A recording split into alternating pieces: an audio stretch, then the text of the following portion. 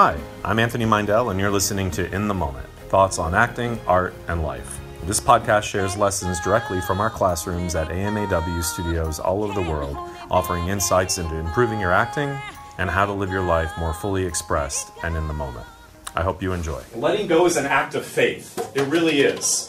But it's really scary to let go because most of us, myself included, even though I consider myself very spiritual, we lack faith. I get it. I always like to joke because we're pitched into like the cosmos on a spinning rock in the middle of dark matter, and we're all going to leave it. So there is no there's no control anywhere. But letting go is the antithesis of it. It's trying to get back to the nature of there is no control. So today I came across on my phone, I had saved some voicemails from an ex. And so I was like, okay, let me walk the walk. I'm going to listen to them one last time. I listened to them and then I deleted them. I was saving them for a while. Why? Maybe because I thought, he's going to come back. Holding on to them makes me feel safe in some way. I'm attaching to it. And actually it was really freeing to just listen and bye. And actually I had more clarity this time because I was listening to them and I was like, these are kind of boring, actually. They really were. I was so excited about it when I saved them. But time and space makes you have a better understanding of it. So letting it go and having faith that something else is going to come into its place. But I think the problem is this, twofold. First of all, we lack faith. And secondly, we often hold on to things because we have a deservement issue. So I don't really believe that I deserve something more, so I'm holding on to this thing, because that's all I got. I'm really lucky to have gotten that thing, even though that thing was really not good. But I'm going to hold on to it. Well, that's not the real state of who we are. So the act of letting go ushers in the space for something else to come. The thing that we have to remember is it doesn't come in the same form, always. So a lot of people would probably say, yeah, you just have to let him go or her go, and new girl's gonna come right tomorrow. I don't really think it's always an exact match. But what's beautiful about letting go is, okay, you get a new epiphany. You have a new insight. You make space for like a new breath.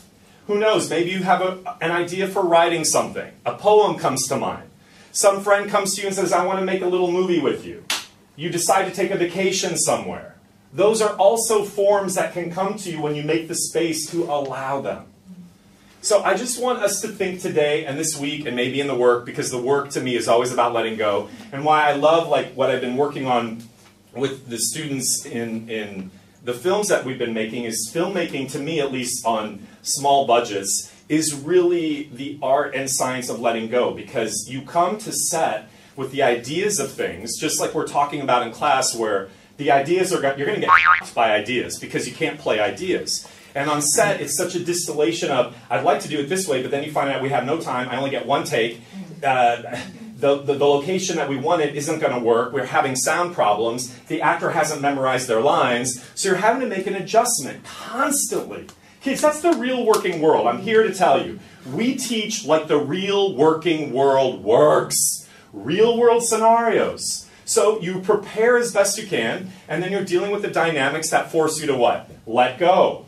And if you're aware enough, generally it works out in a way better than you thought. Now, not always, but it definitely does find its own way of working out.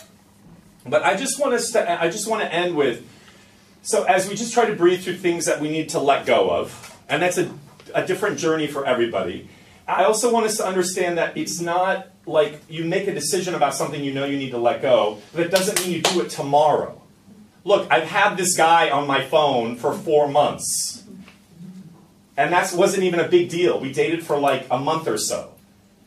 And it's taken me that long to delete his voicemails. You get what I'm saying? So you don't punish yourself. That a process of letting go for certain things may take time. You just have awareness about it. But I think it's important to end with, how are the things that you are scared to let go, are they weighting you down? How are they weighting you down? Literally, figuratively, metaphorically, spiritually, psychologically, psychically, emotionally. What would your life be like if you just got a little lighter? Just take another breath. That's what we want to work through. You can let the things go that are weighing you down.